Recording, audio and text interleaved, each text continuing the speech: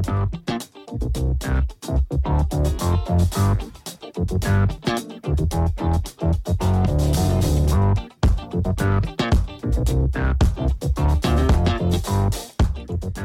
folks, and welcome to the Daily Ratings Podcast. It's a show where each week we'll sit down with Vincent Daly to get his thoughts on the latest movies he's been watching, both older films and new releases. And don't worry, there's no spoilers. Vince will give a brief review of the movie, share some thoughts, and of course, then rate the film. The Daily Ratings are always fair, honest, and most importantly, they're consistent. On today's show, Vince will be rating and reviewing American Graffiti, directed by George Lucas, The Warriors by Walter Hill, Lamb by Valdemar Johansson, and newly released Umma by Iris K. Shim, and Turning Red, directed by Do Mi Shi. So stay tuned and enjoy the show.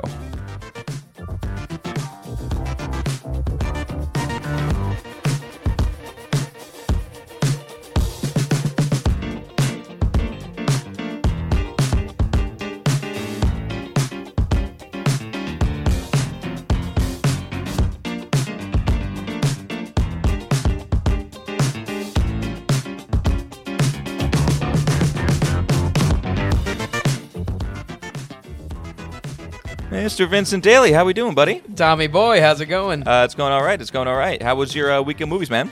Week was good. I watched a wide variety of films. I was happy to dive into a lot of these. American Graffiti, of course, is the only second entry, but the end of the George Lucas project to see some of what his earlier films was. Even some classics like The Warriors kind of came out of the blue, but very happy to watch them. Yeah, I love that we have two 70s movies here. Yeah. All right, well, let's start there. We're going to go back to 1973. This is American Graffiti by George Lucas. And how did it fare, Vin? So, so like we covered a couple weeks back, I actually don't know how many weeks back we covered THX 1138, but that was Lucas's... About a month ago or something like that, yeah. Yeah, that was Lucas's first film. This is a follow-up to that film with a total shift in genre. What is odd about it is his last film before he directs anything other than Star Wars. Pretty much, yeah. He's Team Star Wars forevermore. It's interesting because this was an easy film study for me. Not only that, I mean, I am a huge Star Wars fan and nerd to try to spot trends and directing habits and writing habits in the screenplays of these films. It was very interesting because it was easy to do. We're really just looking at two movies before the huge amount of sci-fi, and with George Lucas being such a iconic director, a fan or not of him, there is a lot to potentially spot. This is money backed by Francis Ford Coppola himself and a handful of Oscar nominations. American Graffiti is a story about small-town blues in the early 60s. The whole film is over the course of a single night. It's focusing around a group of 3 to 4 friends. Some are going to college the next day. The others are staying in the town. And we kind of follow them throughout the course of the night in developing on those feelings of small-town blues and maybe expectations and overall kind of a very coming-of-age story. Straight up, though, Tom, with this being a coming-of-age comedy, it kind of feels like Superbad, or rather Superbad feels like it, especially with how we have a group of friends going in all different directions over the course of one night. It really surprised me. I mean, I hate to give maybe something so simple as a comparison of that, but no joke. It had the same vibes. Absolutely, especially with how the friends split off and get into shenanigans and they cross paths and they're like, oh my God, you're here. Okay, so, that's pretty cool. It's very interesting how it is layered like that, and honestly, I could not shake that feeling throughout the whole thing, especially when it comes to that structure of a party night, one night to remember, I feel like that plays into a lot of coming of age stories. The town that they're in, as far as them being around this one night and just different parts of the town, it's interesting. It feels very 50s, or definitely a 50s love letter. I think this movie is decent. It's, like I said, a very serious love letter to the 50s. This is both in the chromed out hot rod feel of its subject matter, but also in the theme of glory days gone by.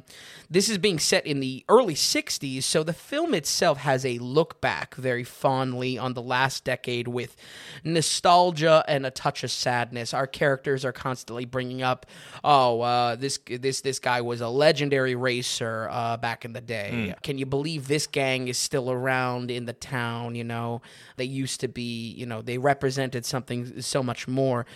This film, both in its world itself and the kind of the point of the story, is to look back on these golden days, these glory days of the 50s, and definitely tying into the feelings of maybe melancholy with our main characters.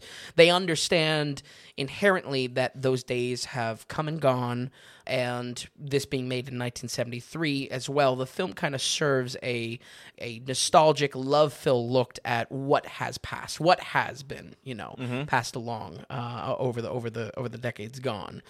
Unfortunately, I don't know. This doesn't translate too great to the story because a lot is introduced as far as this sadness that comes with it. The town is a high school kid paradise. These kids run the town during night, whether it's the gas stations, whether they're drag racing in the street, whether they're just driving around to the burger shop or the malt shop or arcade. It's kind of, it made me question, because the film definitely goes into the next morning, like 5 a.m., how the hell are these businesses open? I mean, was that a thing that happened in the 50s? That the kids are out, we got to keep the doors open? I don't know. It made me scratch my head a little bit. But the plot of this party night is the stakes are inconsequential. This sadness that is brought up, especially around the racing subplot. One of our characters is the current hotshot, hot rod, modded vehicle racer of the town. And a plot thread is his feeling of he's a dinosaur. He's the last of his kind. That is explained because of the very real fact that the mortality rate of these hot rod racers, they were all dying out for a reason. They're not around. They're all kids to begin with. Where are these kids now? And that's where the sadness comes into play. I think why it's inconsequential is that the whole movie kind of comes off as meh, because a lot of this is introduced almost to the point that there is a through line at the very end credits that kind of ties this back to what the film was trying to say, but nothing is done with our characters on screen to drive this home. They mention it. Nothing is done in the actual plot events to tie it together of this sadness, this nostalgia. Does that make sense? Yeah, and basically how you started it too, where it's just like, it seemed inconsequential. It didn't seem like... you didn't get the stakes all that much. How was the depth of the characters? I mean, lacking? In that it's reason? a comedy, A lot of the focus for these characters is left on, putting them in funny situations. I think it's really a comedy first for that reason. And there's nothing wrong with that, but I think especially when looking at this, looking at who's in the producer of this, looking at that this is George Lucas's Oscar recognition. I think it's 5 nominations for American Graffiti, 5 or 6. And it's just the fact of, everyone's heard of it. It's nominated for 5 Oscars. Yeah. And it's just the fact that it's a movie that everyone knows and at least has heard of, if not seen it. Exactly. And we're thinking, certainly you look at the other ratings for this, and it's not matching up for you. And especially because we're watching the here and now. Maybe that has something to do with it, or how the movie aged. But at the same time, it is kind of like an ageless story. Kids are growing up, coming of age film. Absolutely. For one wild night, kind of. I don't know. It's just, it's not like... And there's certainly, it probably hit really well for audience members at that time because this was something that they can look back on, and maybe share a thought of like, oh yeah, I had a friend back then that died in a car crash or something like that. You know what I mean? The mortality of this small town blues. Unfortunately, very little is done with it in the follow through. It's referenced, which is maybe some surface level interest and some depth that is actually given to this 50s, early 60s affair, but just. Yeah, it unfortunately just comes off meh in the end product, and I wasn't too thrilled with it. So how's it as a comedy? Comedy worked pretty well. It's very dialogue driven. We have Ron Howard right off the Andy Griffith Show. It's very interesting casting choices. Is it Richard Dreyfuss? I believe, Dreyfuss. Yeah. Who I know from Jaws, was primarily a TV actor as well. So there's some creative use in the casting as well. If this film is supposed to represent kind of an evolution, a next step, a break of the mold of what we associate with 50s nostalgia, then guess what? It's casting actors that any audience member would know from very iconic 50s TV is a pretty interesting choice strategically for the film. As well, comedy-wise, I think it works pretty well, especially Richard Dreyfuss. He gets involved with the Pharaohs, one of the last remaining gangs within the town that almost take themselves comedically way too seriously.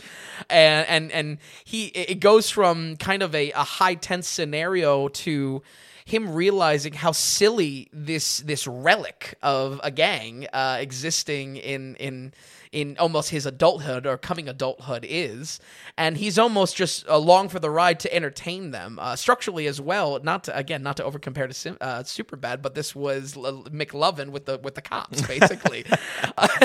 I apologize, folks, if that's maybe a little bit too simple of a comparison, I could not shake it for the whole film. That's really funny. Yeah, and obviously the proper way to refer to that is Superbad is homaging or ripping off.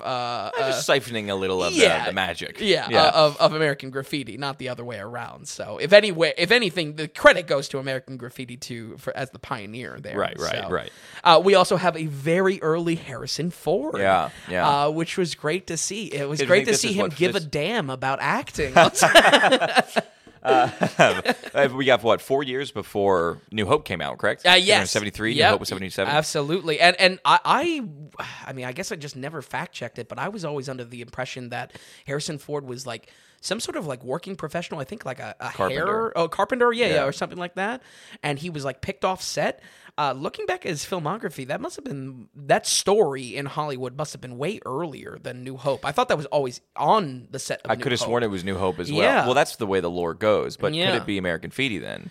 Possibly, connected to Lucas, Because I believe it was Lucas that handpicked him. Yeah. Or saw something in him or something like that. He definitely did have an acting career. I mean, a lot of TV appearances once again. Yeah. I wonder how much of that is real then, just the story in itself. It made me Because we've all heard that. Exactly. It was almost like unquestionable lore. Right, he was part of the set design guy. Yeah. So, odd, but really good inclusion. He actually plays the foil or the antagonist to our main racer.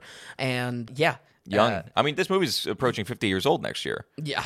Wow. You know what I mean? That's nuts. Yeah. That's nuts. To talk about 70s movies being 50 years old. Something about it is very weird. Yeah. But really enjoyed his inclusion. I would say a pretty big criticism for me is the soundtrack. The music here is extremely heavy-handed. Granted, all of it is tied to a single radio broadcast that plays throughout all the cars of the night. Kind of cool. It is cool. It mostly passes the continuity test that I always talk about, and it's definitely creative in its implementation of that one radio broadcast. Wolfman Jack, who is a radio DJ personality, I believe, at the time that is pulled for this movie, is very entertaining. A kind of a larger-than-life character that, you almost wonder, like, why is he dedicated to this small-town radio station? But it's interesting how it plays into. In the audio design as well, let me let me, shine a light on a little bit of a positive here. There are cool ways that this is implemented. Characters will have a delayed audio and echoing audio, sometimes a Doppler effect to cars driving by. Okay.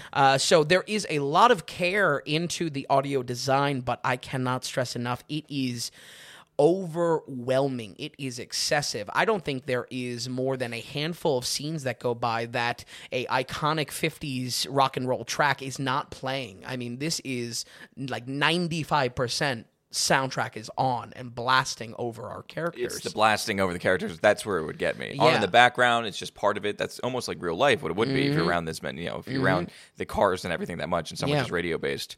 The blasting, the in your face is what would get annoying. Yeah, I got annoyed a little bit with it. I thought Once Upon a Time in Hollywood was a little bit too much music and a little bit too much in your face. Actually, Sure. For that reason, but yeah, and I just can't shake the fact that like if it's being done to cast a setting and cast that nostalgia, I get it by a few choices. Like, I do not need it to play as much as it is. Yeah. Let's maybe even put that aside. It's just, I mean, it pushes the boundaries. I mean, this is the most soundtrack I think I've ever seen in a film. I'm really not joking. Like, 95%. There are very few times that there's no soundtrack playing. And even so, you hear the soundtrack playing through cars passing by, which is cool. It's kind of cool. Admittedly, but it's just...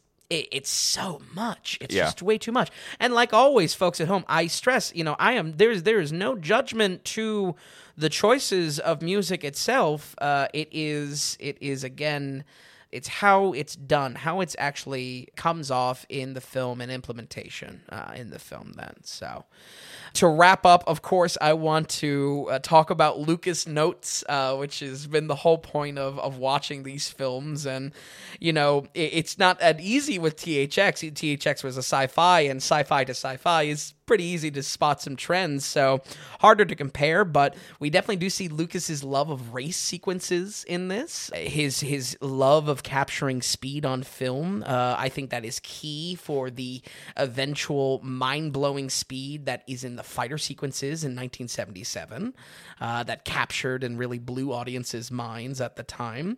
In addition as well, a theme of small-town blues. Lucas, while maybe limited in his directing, is very seasoned as a writer, and we see this concept of small-town blues be revisited in the heart of Luke Skywalker in the original Star Wars, and even once again in 1999 for Phantom Menace for Anakin, wanting to leave Tatooine and whatnot. This concept of small town blues is definitely in the DNA of the type of stories that Lucas writes. These characters have something to run away from, and Lucas is meeting that in his later films with adventure. Specifically for American Graffiti, the whole point of the film is the pressure that there may be an adventure just around the corner. You just have to make the jump. Cool, yeah. You have to make the jump away from this small town life that may be comfortable, that may be even a paradise for kids, but there's something more, there's something greater to what you leave behind. Overall, I didn't think this movie was bad. There is a lot of care put into the messaging of what the style means, but it is pretty simple and didn't have me too wowed. I enjoyed it certainly, but I think we're going to go ahead and give American Graffiti a 53. Ooh, only a 53. Yeah. There's a lot to like about this film, but I think in the end result, what you come away with is just, okay.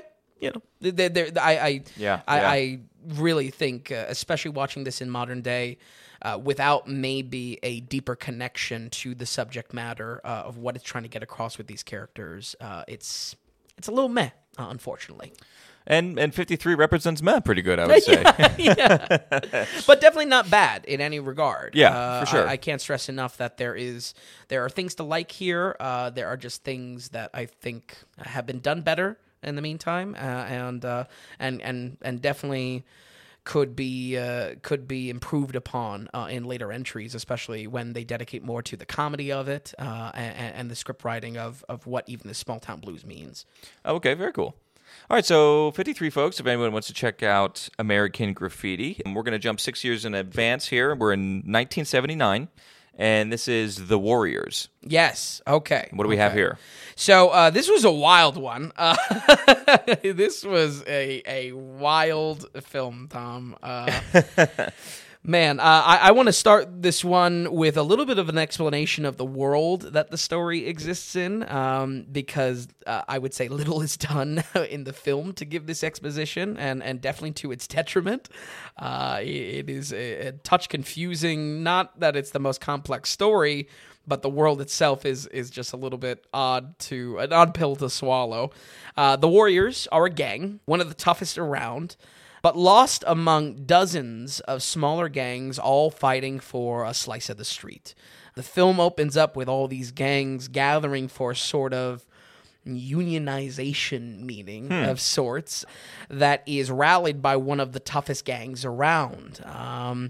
During this unification, the leader is shot, and it plunges a massive crowd into absolute chaos.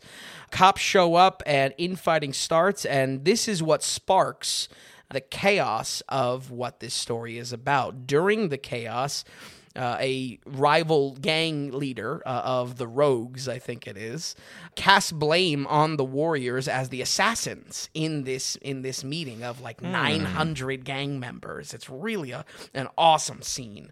We're in New York here in this movie, yes, right? Yes, Okay. A kind of a bizarro reality New York, but definitely trying to be late 70s New York, especially in relation to its gang violence. Okay. You know what I mean?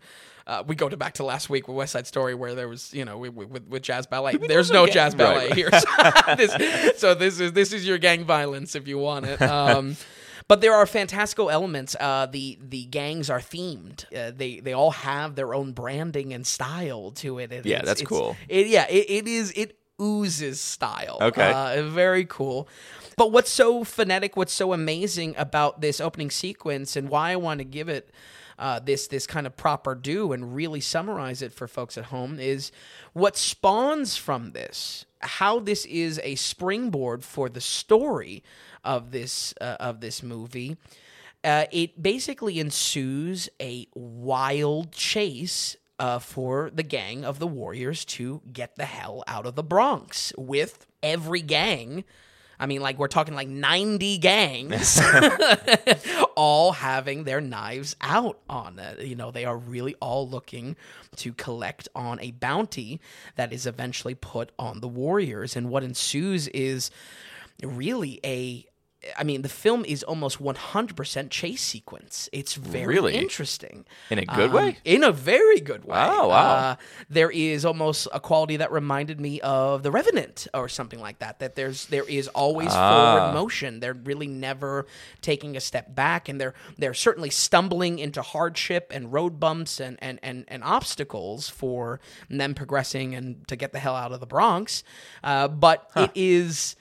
There's an excitement to it. It's it's a wild chase, and almost has a thriller suspense type of vibe to it, because there is a hellish feel to the Bronx. One sequence is they're trying to get out on the subway, and guess what the gangs do? They throw Molotovs on the subway track. Like, they are not getting out of the Bronx. That's so crazy. It's really an interesting feel to a movie. I enjoyed it a lot for that reason. As far as this kind of like high octane premise, structurally, like I said, the Warriors are really in this chase sequence for the entire time. When they are not running like hell, they are living up to their name, and that is with fight sequences and brawl sequences. My praise is a little half and half here. The action sequences are wild. They are creative. But there are some rough edits here. There are some edits around, it's a late 70s movie, so you're going to have kind of like a Bruce Lee kung fu, Of course. Which I find is funny, every now and again, like, they're battling with like chains and whips and bats, and then someone just throws like a roundhouse kick out of nowhere. Right. It's very entertaining for that reason. But some of the edits here, I don't want to call amateurish. Our director does plenty plenty of other things. Is it like lacking in fluidity though? Yeah, the cuts are a little bit too hard. Okay. And listen, one of my favorite films is the original Alien, and there are some hard cuts in there that are, kind of show its 70s age to it. I think the reason why I bring this up as a criticism with Warriors is because it's an action film first, and if you are not clean on your editing and your cuts, that's big pass or fail for me. No, and yeah, I think naturally, again, just for viewing pleasure, if it's choppy like that, it's just not as good. Yeah. Where I think it balances out, and if anything, pushes it a little bit into just playing the positive side of that. These action sequences are very creative. The sets are taken into account, the type of weapons and the type of struggle that gang versus gang violence has in this. It really makes use of the setting around them, which is great to see. Yeah, if we bring it up once an episode, but John Wick, there's a lot there that is taken into design, which I enjoyed a lot. So, but I would say I'm in love with this film because it is shown right in that initial sequence. There is a huge juggle to the production. We are talking near like 900 extras in that initial scene. That's unreal. It's great to see on screen, too. And these are not just like extras standing around, especially when the riot starts. They're running involved in like 7 different directions. It is truly chaotic on screen. That's crazy. I mean, that's awesome. I mean, how did it... What did we watch in the 70s recently? Was it Soylent Green? Yes, and similar scale to the extras. Yeah, and you love that. It actually felt big. It felt, yeah. And maybe there is a trend in in films of the time that they say, well, we're not going to resort to, spotty special effects. We got people, we're going to use people, you know? I wonder how much of it was almost like, so when one of the Transformers was filmed close to us. Oh, that's right. And they just grabbed anybody. And well, in fact, actually, technically, because there was like blowing up, but they were supposed to be in an Asian country. It might have been China. So really? They were grabbing anyone who was Chinese. And it was like during explosions and stuff. So they just gave them massive bags of rice and just like act freaked out. Wow. So they were just pulling people off of the street. I wonder if that's because for 900 people. Of course, the taste of Michael Bay is impeccable. Right, of course. But I wonder for 900 people was that it? It was just, you're in New York City and it's just like calling where it's just like, hey, anyone who's been this day, anybody show up. Absolutely. And it was enough for me to really pay attention to the credits too, of saying like, how much are they really putting out there with this? The key thing is, I got to really give a lot of credit to how much and how physically demanding these extras are. When I say chase sequences, these dudes are just running, and they are running. Like, this is not like, they're a little bit slower, so the cameraman as well, hats off, because he is running backwards. He's in a cart, I'm sure. Yeah, true. But, I mean, very physically demanding, and a lot is there to appreciate because of just how chaotic of a scene it is. Again, in that initial sequence, not only do we get an introduction to our gangs, but the scale of what they're up against. Let's say we only saw maybe a handful of the top gangs. It wouldn't feel... It wouldn't feel like the Bronx is a living hell. It would not feel... the stakes would not be there for them to escape, because we as the audience know potentially they're going to be up against every single gang member that we saw in this opening sequence. Right, know? Yeah. That's a good point, actually. Yeah. Because if there was just a few people, and it's going to come across like it was done in studio practically, you don't feel that. You don't feel that bigness or that vastness of the danger. Exactly. Yeah. And with us seeing just like how many, individual gang members could be potentially after them, and how many truly really show up a who's who of what's introduced, you're like, oh, I remember seeing them, it's very interesting. Let's talk about the gangs themselves, because this is the most defining feature of the film. I'm not going to lie, I think this is where this movie is going to live or die for a lot of people. The gang design is all over the map. Some gangs are cool as ice. Our main gang that's leading this whole thing is called the Riffs, and they are like a Kung Fu Black Panthers. Very cool, like awesome design. Others are there for comedic purposes and almost ridiculously comedic, there is a gang called the Orphans that their defining feature is that they're not good fighters, but they, but there's like 30 of them. So, you know what I mean? It's like their numbers over, quantity over quality. And some of the gangs are even nightmarish in design. But honestly, where I say this might live and die for folks at home, not in a good way. It does not make sense. There is how do I even describe it? There is a mime baseball gang. They are not only are they themed around baseball, not only are they themed around being silent and mimes, they also have like sailor flags. It looks like mariner flags painted on their face.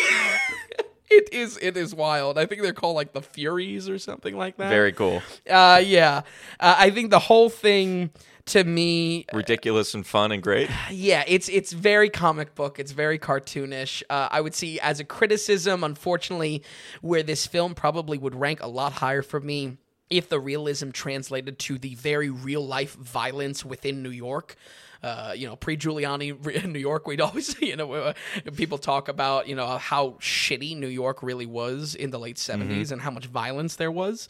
If that translated into some realism, I think this movie would rank a little bit more higher for me, especially with a modern day watching. It just comes off extremely cartoonish. It feels like Gotham rather than New York. So much That's so funny. That this could very well be like the framework for Joker 2, where Joker was off a taxi driver. Like this is this could really be something that Hollywood could work with. But I would say it really is going to come down to it either works for you or not. I would say go in maybe a little bit more lighthearted with it, and it's an action film. You know what I mean? It's a chase action film. So maybe, take it a little bit more lighter hearted, despite obviously being around an allegory for a very real topic of violence in New York. Quick note, the music is a 100% in the continuity test, and much like our last film, is tied into a radio station that gives us a peek into gang society. I would say very cool secret society stuff, and this time works because the music is only there to mark the chapters of our gang's progression in getting out of the Bronx. It works so much better because, one, it's not in your face. Two, it's strategic to kind of bookmark the different chapters of where our gang is progressing. And more than anything, I mean, could have been heavy-handed. Joe Walsh is on the soundtrack. They're still pulling from actual content of the time that would be late 70s, but it's just not in your face and is used in the same interesting implementation that it's tied through an actual radio broadcast, which I appreciated a lot then. Yeah, I think that's a pretty cool style. Yeah, very cool. Very, very cool sequences. We never see actually the radio DJ or the disc jockey's actual face. She's always at like mouth height, which is just it really oozes style, especially her alliance to the riffs being this kind of kung fu Black Panther analogy in the gang. So has a lot of style for that reason. If I could give a direct comparison to how this film feels, though, in kind of a summary, this feels much like the first Mad Max or Boy and His Dog. It tries to play to a raunchier late 70s crowd. Okay. I think that's really defining these type of films after 75, that I think, the films that are being produced, or at least that stand out around that time, they're trying to get some shock and awe. They're trying to really have style over substance, and that's where I feel I come with a criticism in this. There is a lot of style, but there's not much room for substance and a deeper storytelling to it, even when it comes to character arcs. And again, like I said, if maybe some of that style was toned back, this film could really be a masterpiece because of what it glimpses into the violence of the time and the story it's trying to tell about New York at the time. I don't know. Does that make sense as far as what I'm saying around Mad Max and those type of mid to late 70s movies? I think actually that's a great comparison, because they just have that, when you watch them, they have a feel, they have a vibe, they have a way about them. It's trying to shock you. Yes, exactly. It's like there's a reason why we're rated R. You know what I mean? It gets you a little bit, and I think I can definitely see this movie doing that. Yeah, same thing. Which that's what it's going for. Yeah. Yeah, I just think I think it would be much stronger if it tried to maybe balance that out, just because so much time is put into, I don't know, looking at mime baseball player gangs on screen, and you know, every gang has a theme and every gang has colors, and which is cool. It is cool. You know, there's definitely a world building that this film does to the fictional gangs of New York, but it's I don't know, it's half and half for me, because I think it could be just so much more if just toned back a tiny bit, and specifically the weirdness and the shock awe it's going for. I mean, I think for this film illustrating how much of a nightmare it could be to get out of the Bronx, and you know, it really representing more of a thriller action movie than just a straight action movie. I think this is a pretty interesting watch in present day. Its energy and the premise that it captures, I think this is why I'm walking away with a very positive recommendation. We're going to go ahead and give The Warriors a 71. All right, 71. Very good. Especially because when a movie's made like that, trying to be that genre, and it's in that Boy and a Dog and that Mad Max and everything like that, sometimes there's just a very low budgetness or low budget quality to it as well. But that's good that it holds up this much. And that for a 79 movie doing what it is, and it's a 71, that's awesome. It sounds like a good time. It is. It is a really good time. I didn't want to use the word boys watch too much. Right. That may be my favorite thing, go-to criticism or go-to recommendation, but it really is there in some capacity. Just a good action film, bottom line. So. All right, awesome. That's The Warriors at 71%. We're going to jump a number of years here. We're in 2021. This came out just last year. Definitely a different movie as well. But this is Lamb, which I had never heard of. I never heard of the director either, who is Voldemort Johansson. What is Lamb, and how was it? So, Lamb is an odd one. It is very difficult to talk about this film with no spoilers. Lamb is an A24 joint with my girl, Noomi Rapace. Hopefully, we will be covering in a special to come. And is a challenging film to talk about with no spoilers. I'm going to have to dance around this one pretty significantly. I think the best way to navigate this is talk about the genre, which is pretty unique. I would call this film a fantasy drama. Lamb follows a couple that lives in very rural Iceland on a farm they operate. There is a sadness and a melancholy to their relationship, presumably because of a lost child that happens off screen and before the story, though it's really never fully explained. And yeah, that's really, I don't want to say can't go much further. Yeah. Unfortunately, because I mean, much like a lot of delicate spoiler talks, this film is nowhere on the scale or my appreciation of Mass, but it's one of those things that can be summarized extremely easily, but is straightforward.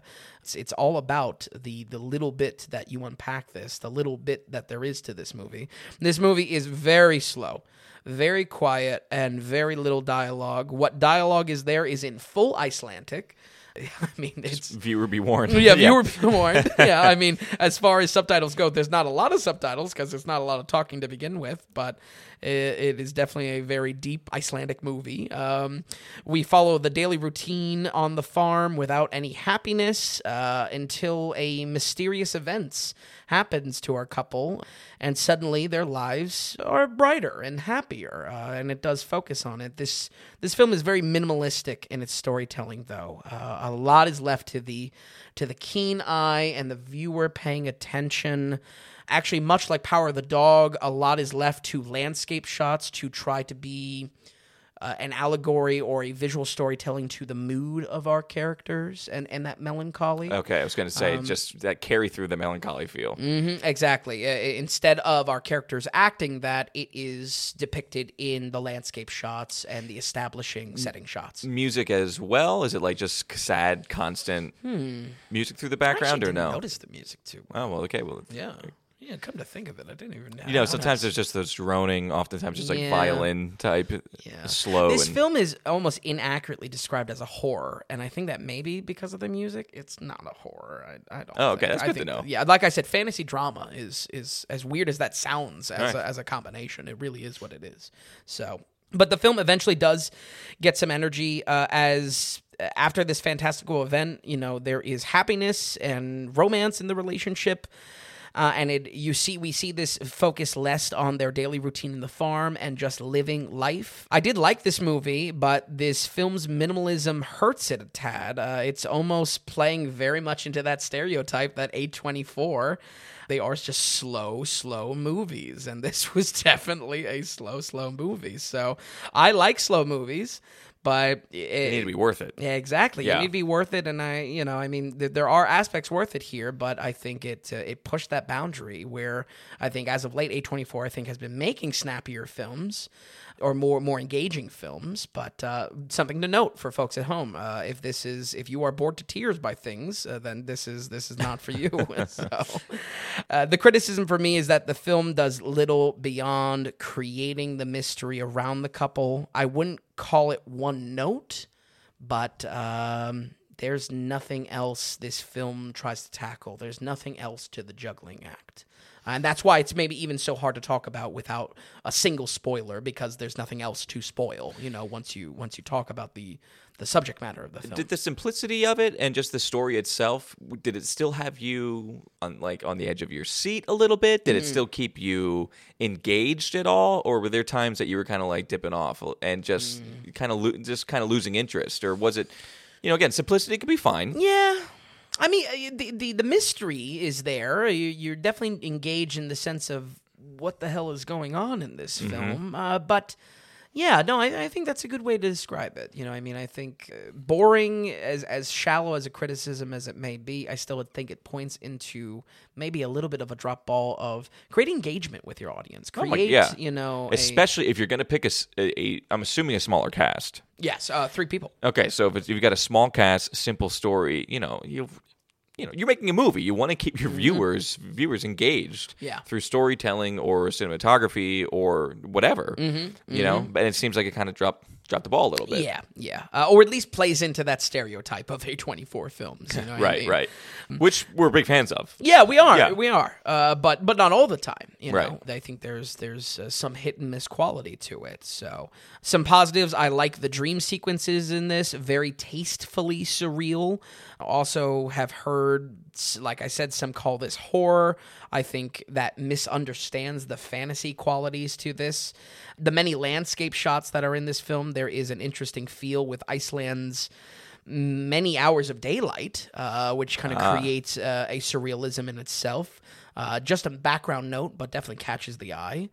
And ultimately, though, my critiques, when it goes to the negative sides of this, my critiques of why I feel meh on this story a little bit, I have to push it to the back burner. The mystery that unfolds is the most enjoyable part. And if, again, it can be summarized in a sentence, but I can't do it to rob someone of unfolding that mystery for themselves. I think for folks at home that have seen it, and you're maybe wondering what I'm referring to of why this comes out a little bit more lukewarm for me, is that my issues lie with a little bit of logic of characters and character actions, especially later on. But I don't want to say much more than beyond that, because there is enjoyment in this film, and that enjoyment lies in the shock and the mystery of this fantasy drama. Right. We're going to go ahead and give Lamb a 60 on the dot.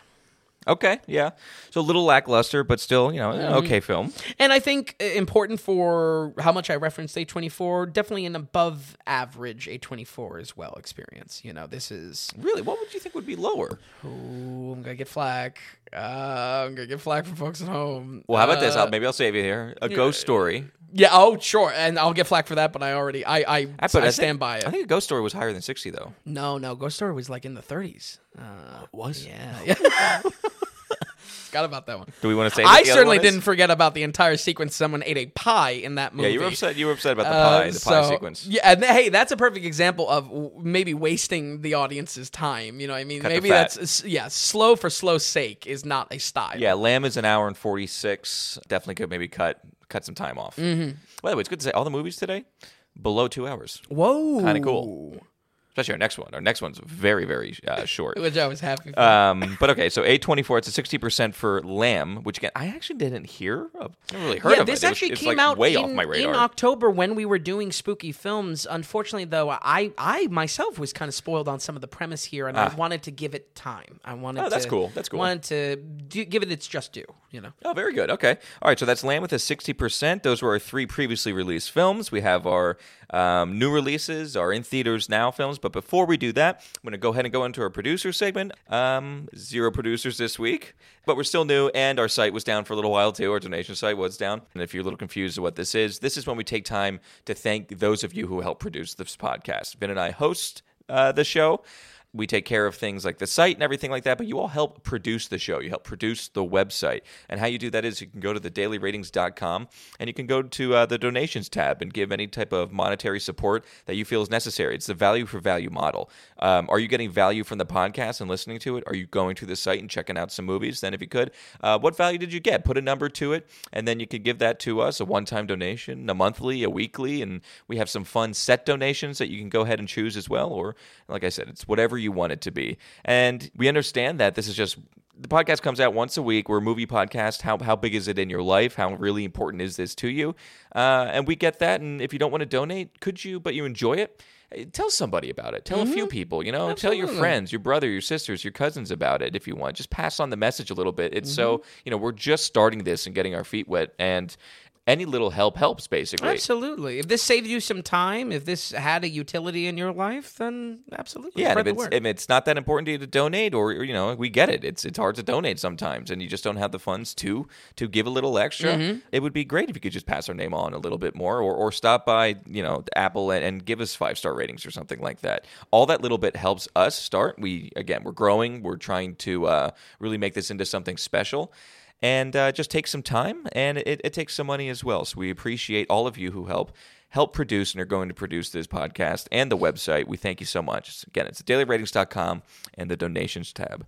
Now, with that, Vin, we're going to keep on going. Like I said, this is our new release now, our now in theaters, and we're going to go ahead with the very short film. It's an hour and 23 minutes only.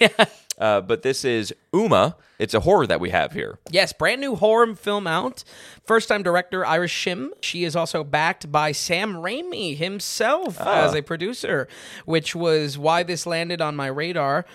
Umma stars Sandra Oh from Grey's Anatomy fame, and also in what we will talk about in just a moment for Turning Red. She plays the mother in Turning Red.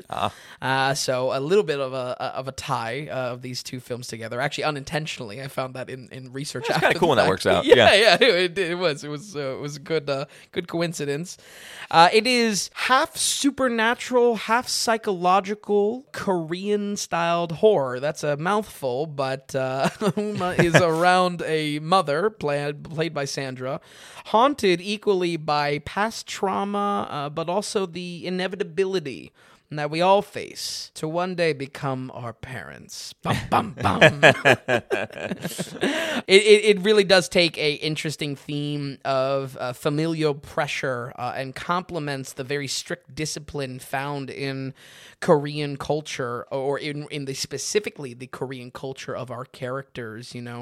The pressures of what expectations of life, expectations of what her family wants from her, that is tied into a little bit of that psychological aspect of where this horror lies. A highlight for me as well is actually the lack of tech and electricity. This is tied into the trauma for Sandra's character, leaving her a little bit mentally strange, which I am always a big fan of in horror films. I do not want a main character that is flawless or perfectly good. I don't want, them just being fodder for the horror happening to them. I want them to be a little bit of the horror itself. Yeah, add to it. Absolutely. The unease, absolutely. And strategically for horror, I was really happy to see this, a film define itself in this way, as tension was able to be built up quickly with no phone, full darkness at night. They are literally using lanterns, even though it is in present day. So interesting. There's a lot done to explain, obviously, the scriptwriter, I believe, which was Shim as well. I could be wrong. Yep, that's correct. Yes. So, a lot was done there to maybe translate, this is a certain style and certain strategic things in the filmmaking that wanted to be done. And that has actually in-script explanations, which I want to definitely give some brownie points for. I really enjoy how the horror sequences are shot here as well. A lot of overlap in audio. Edits key the viewer into these themes of familial pressure. Honestly, the best praise I can give it, or rather give Shim as a director, is the visual storytelling she crafts in the film. There is a lot of really interesting horror of how it's built up, or rather, I should say, really interesting suspense of how the horror is built up in this film. And I think there's a lot of style. I think I will pay attention to this director. However, I think this is where my praise drops off as. Well, I mean, we just verified now she wrote the film, and the script is just not there for me. Okay. Yeah. What's lacking exactly? Delivery is just not great. Is it the writing or the acting? I think it's the writing. I think it's the writing. Because Sandra brings a lot of emotion to her performance, but the writing is just there. It's very exposition heavy. There's the delivery maybe isn't the best part, but it's a combo of weak performances. It's just very basic storytelling in the writing itself. Characters speak in big blocks with no volley, with no back and forth. It doesn't feel dynamic. Yeah, that comes out very easily in film, and it's not good. And you can definitely tell. I mean, as far as the monologues or the big blocks of text that characters speak in, there's care. There's a reason why in the script there's importance put into that, because they're really trying to deliver why the punch of the horror means something to our characters. What the thematic tie-in. But it just feels very basic. I think it's a unfortunately a mismatch for how good the visual storytelling is in this film. I would say if acting is to blame, Sandra Oh is like I said, I don't think she's bad. There's emotion in it, but maybe it's a 50-50 on delivery, and I just feel the exposition heaviness of it, especially when we finally get into the explanation of what some of the horror elements are. It just unfortunately, it feels amateurish. I would say it's a shame, because for a lot of directors, to make a movie is to write the movie. It was either a interview I saw with Scorsese himself, or maybe it was Werner Herzog.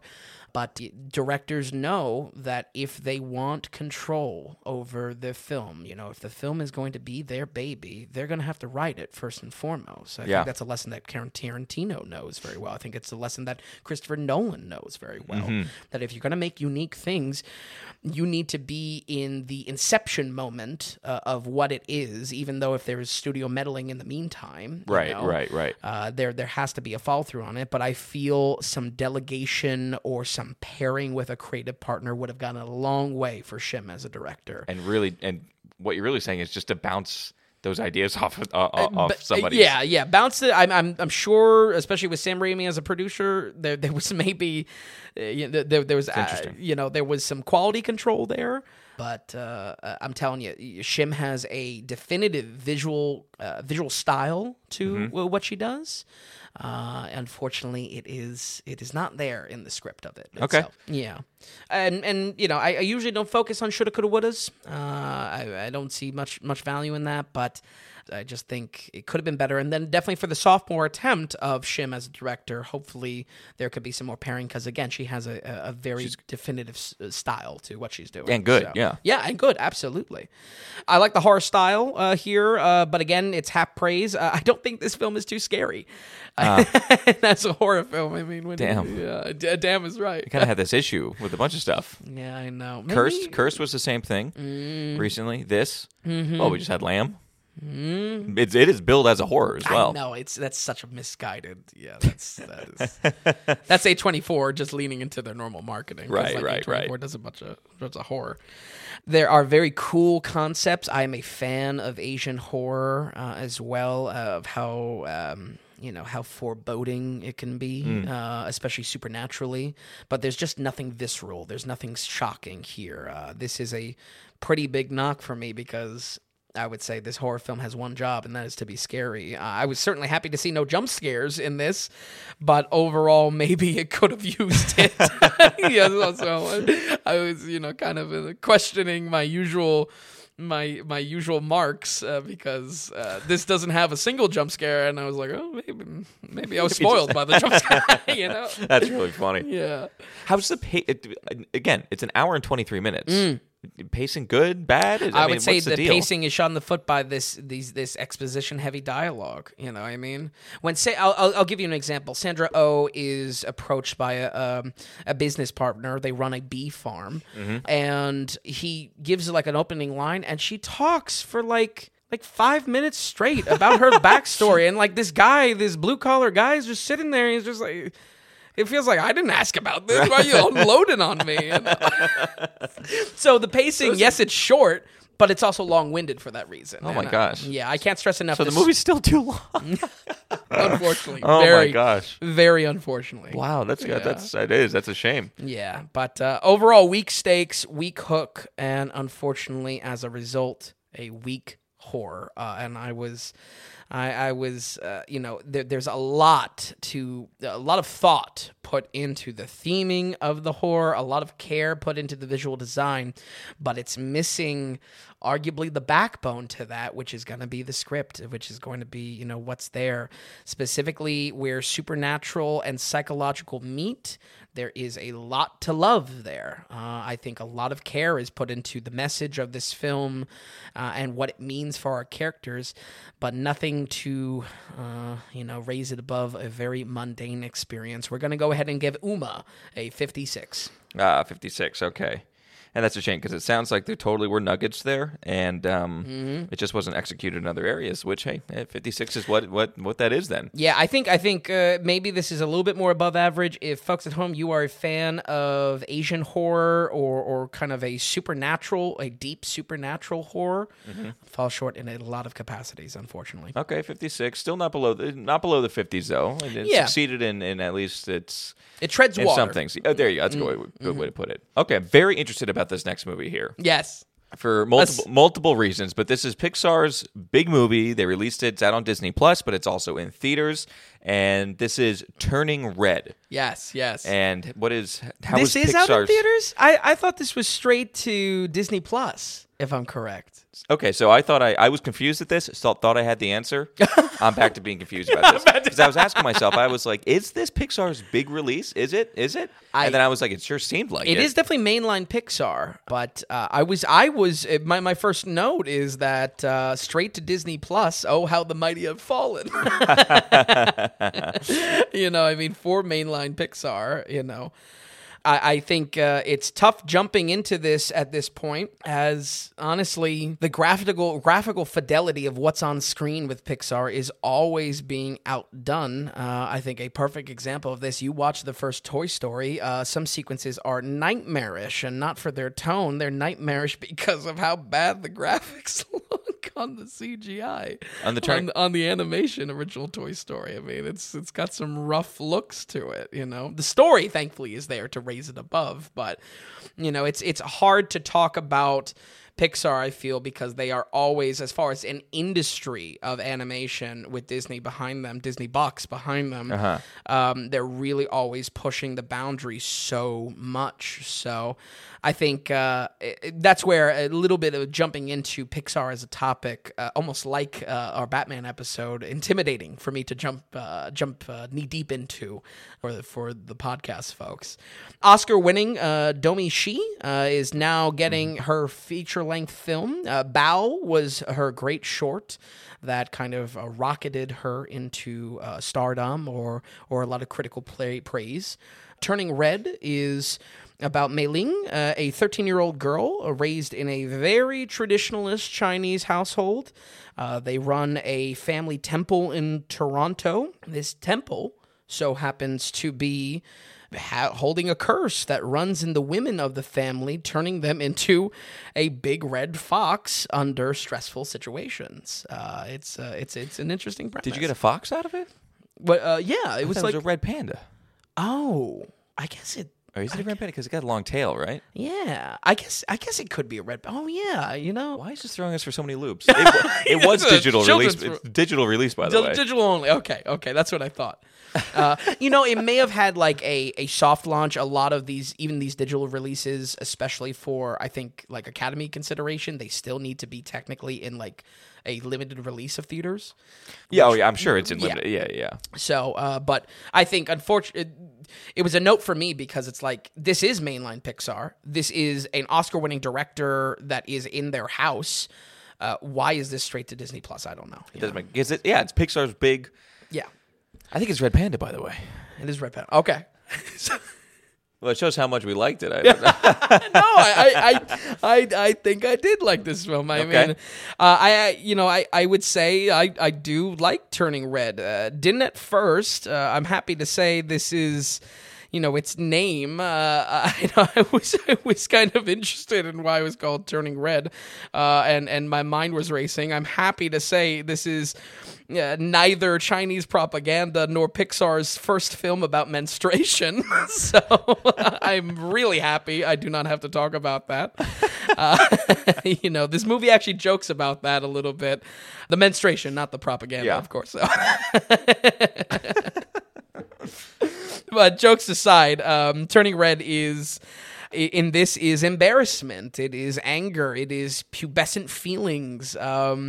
I think the writing here has a lot of breathing room. This script, has a gambit of emotions to play with that a 13-year-old girl can go through. And it's large. It's diverse. Part of that array is her friend group and their ride or die attitude. I think this film may not have the biggest stakes or the biggest arc in the world, but it tells a story of how special a group of friends can be. And I can kind of get behind that. I mean, it's definitely not Up or even more recently Soul, where there was a grandiose kind of topic that they were trying to tackle through a children's story.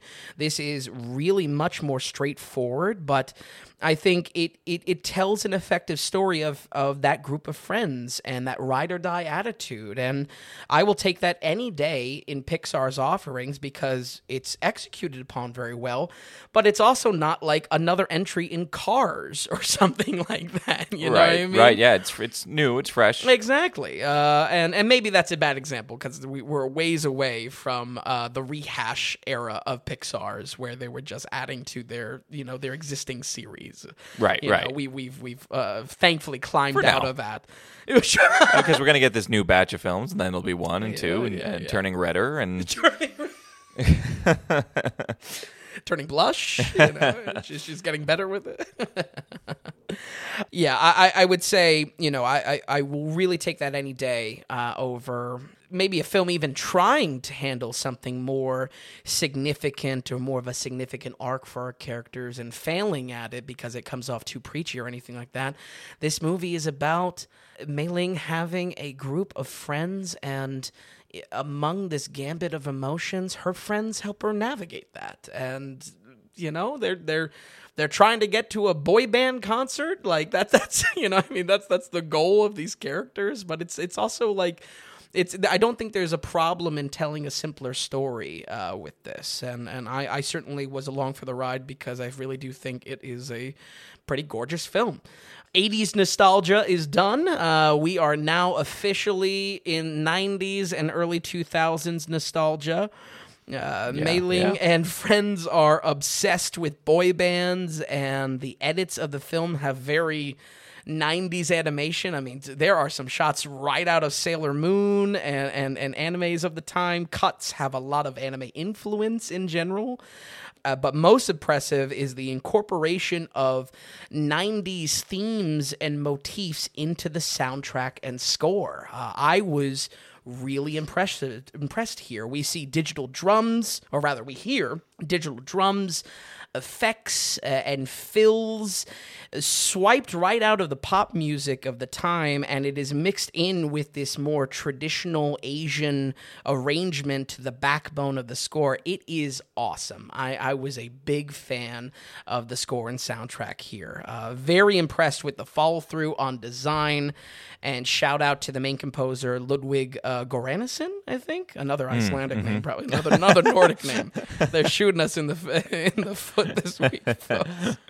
But yeah, I think a very solid effort from Pixar's tireless animators. I got to be honest, folks. I have a soft spot for animation because, you know, I mean, you hear nightmare stories of how demanding these roles in Hollywood are, and to see a film that may be very tied at the leash to its 90s love letter, very tied at the leash to a simple plot, and may not have the depth that we see that Pixar usually tries to tackle. At the same time, it is vastly above imitators and peers of animated films coming out at the time. We didn't cover it on the podcast, but Raya and the Last Dragon, you can see how even within Disney's shop, it's trying to do what Pixar does and fails miserably at it.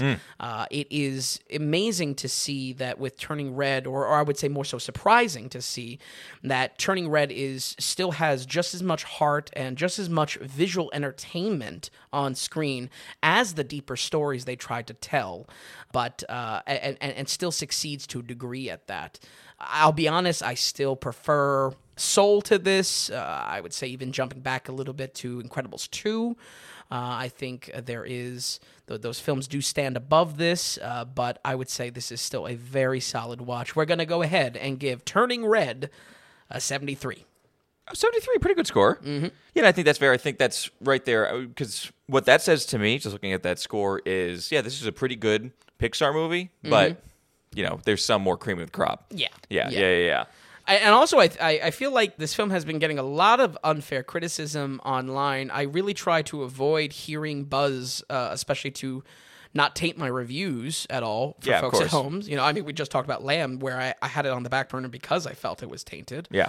But, I mean, the criticism towards this is just ridiculous. Apparently, there's one reviewer that says he couldn't relate to the characters at all. Yeah, they're little girls. Like, you know what I mean? The film could kind of be an allegory for menstruation and, you know what I mean, like, coming-of-age stuff. It's like, well, you know, yeah, maybe. I don't know. I mean, maybe that's not the right way to see it. And that's where I encourage. This story is about friendship and the group of friends, and what that can do for coming of age, to lean on those people rather than family.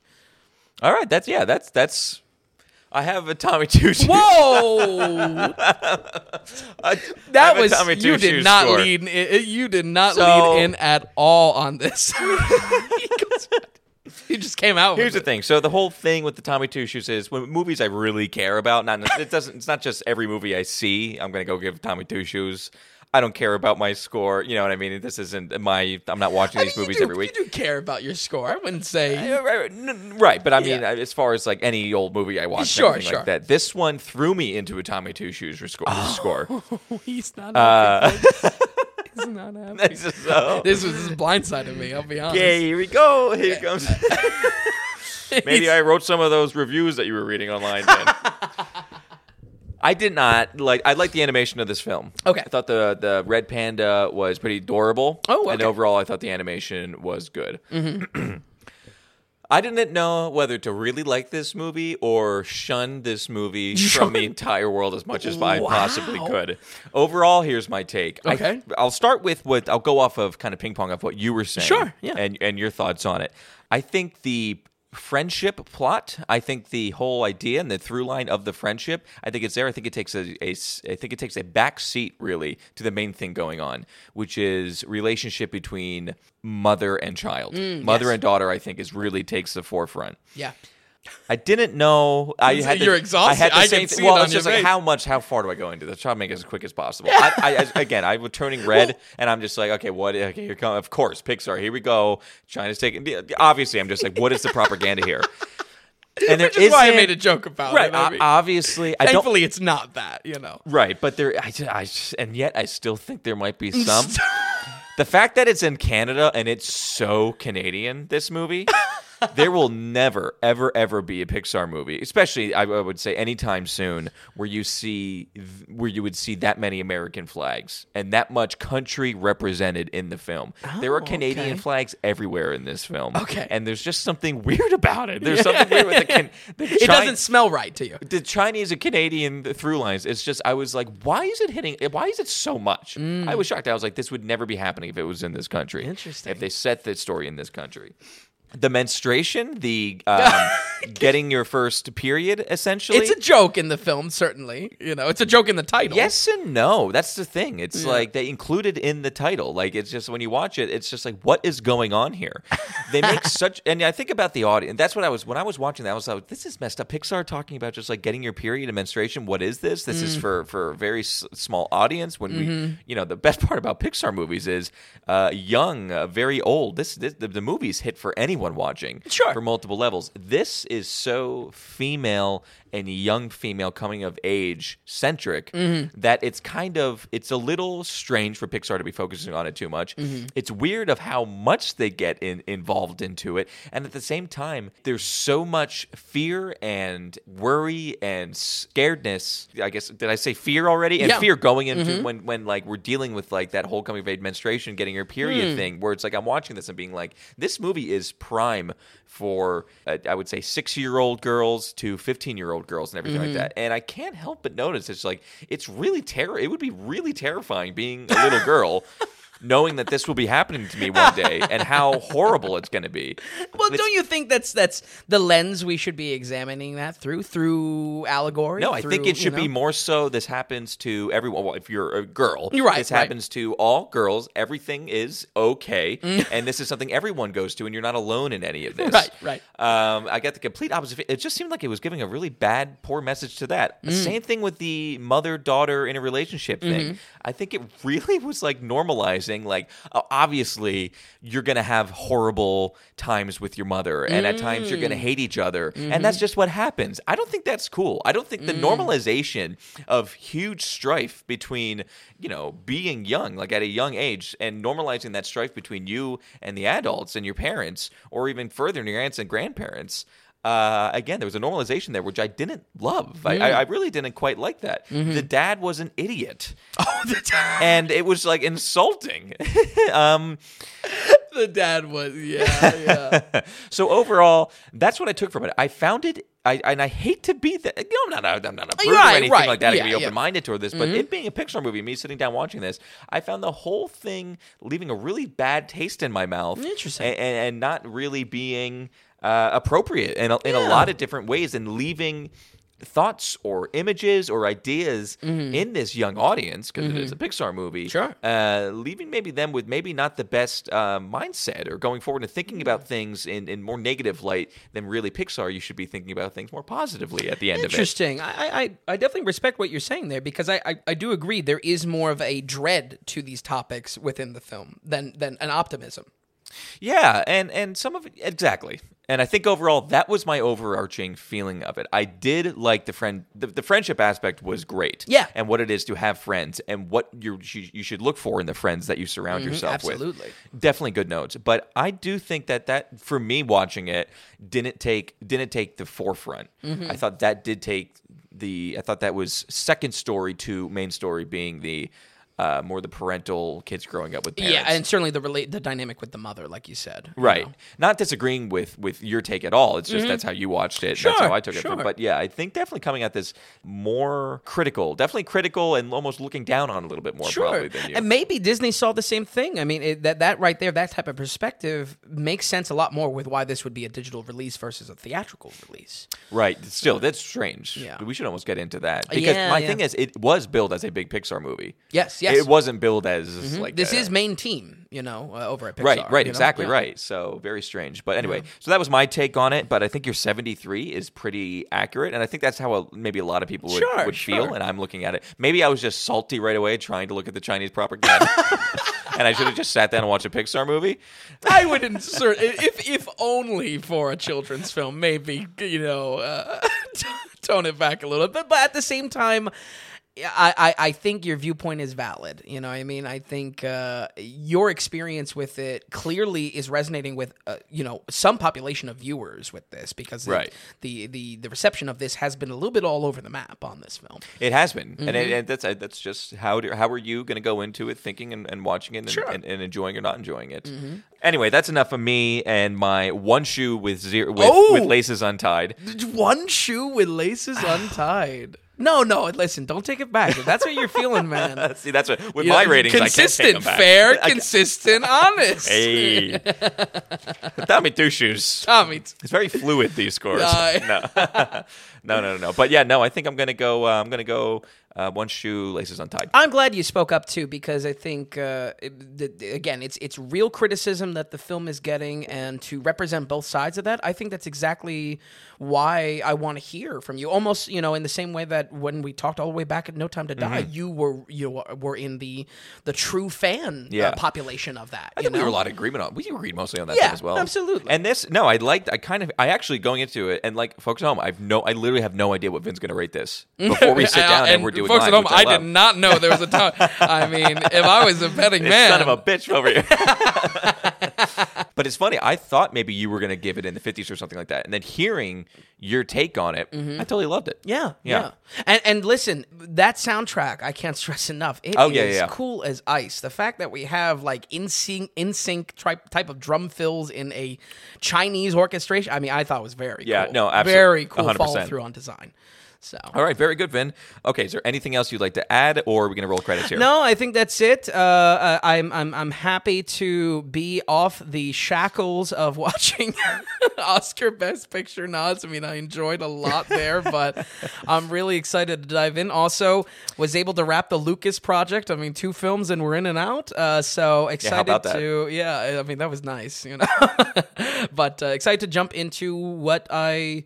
A little bit normally do with my watches, and I think we may touch on some exciting stuff in the coming weeks. So I can't wait. And next week, don't forget, maybe we'll get. It'd be great. We can share really crapping on the Oscars. The results. Yeah. Folks, this is technically recorded before the 27th, so we will have the results to lament over. Yeah. But Vin, awesome. Thank you for watching those movies for us, doing the homework, and thanks for stopping by. Folks at home, we're going to run this down just one more time here. We have American Graffiti with the 53%, The Warriors with the 71, Lamb with the 60. We have newly released Umma with the 56, and Turning Red with the 73. We thank you so much for listening, folks, and we'll see you next week on the Daily Ratings Podcast.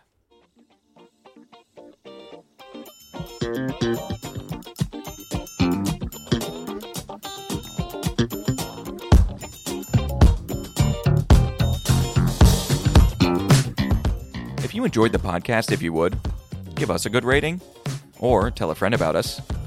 If you're wondering if a film is worth a watch, or if you'd just like to see more movie ratings from Vince, be sure to stop by thedailyratings.com, where we have our ever-expanding catalog of films. Also, if you found value in the podcast or our site, become a producer and go to the donations tab on thedailyratings.com. You can donate whatever amount of value you feel you received from us. You'll get a producer mention on the next podcast episode, too. We're looking to build this into something large and great, but also be independent from those corporate sponsors. So we greatly appreciate any support from you all. So thanks so much, and we'll see you next time on the Daily Ratings Podcast.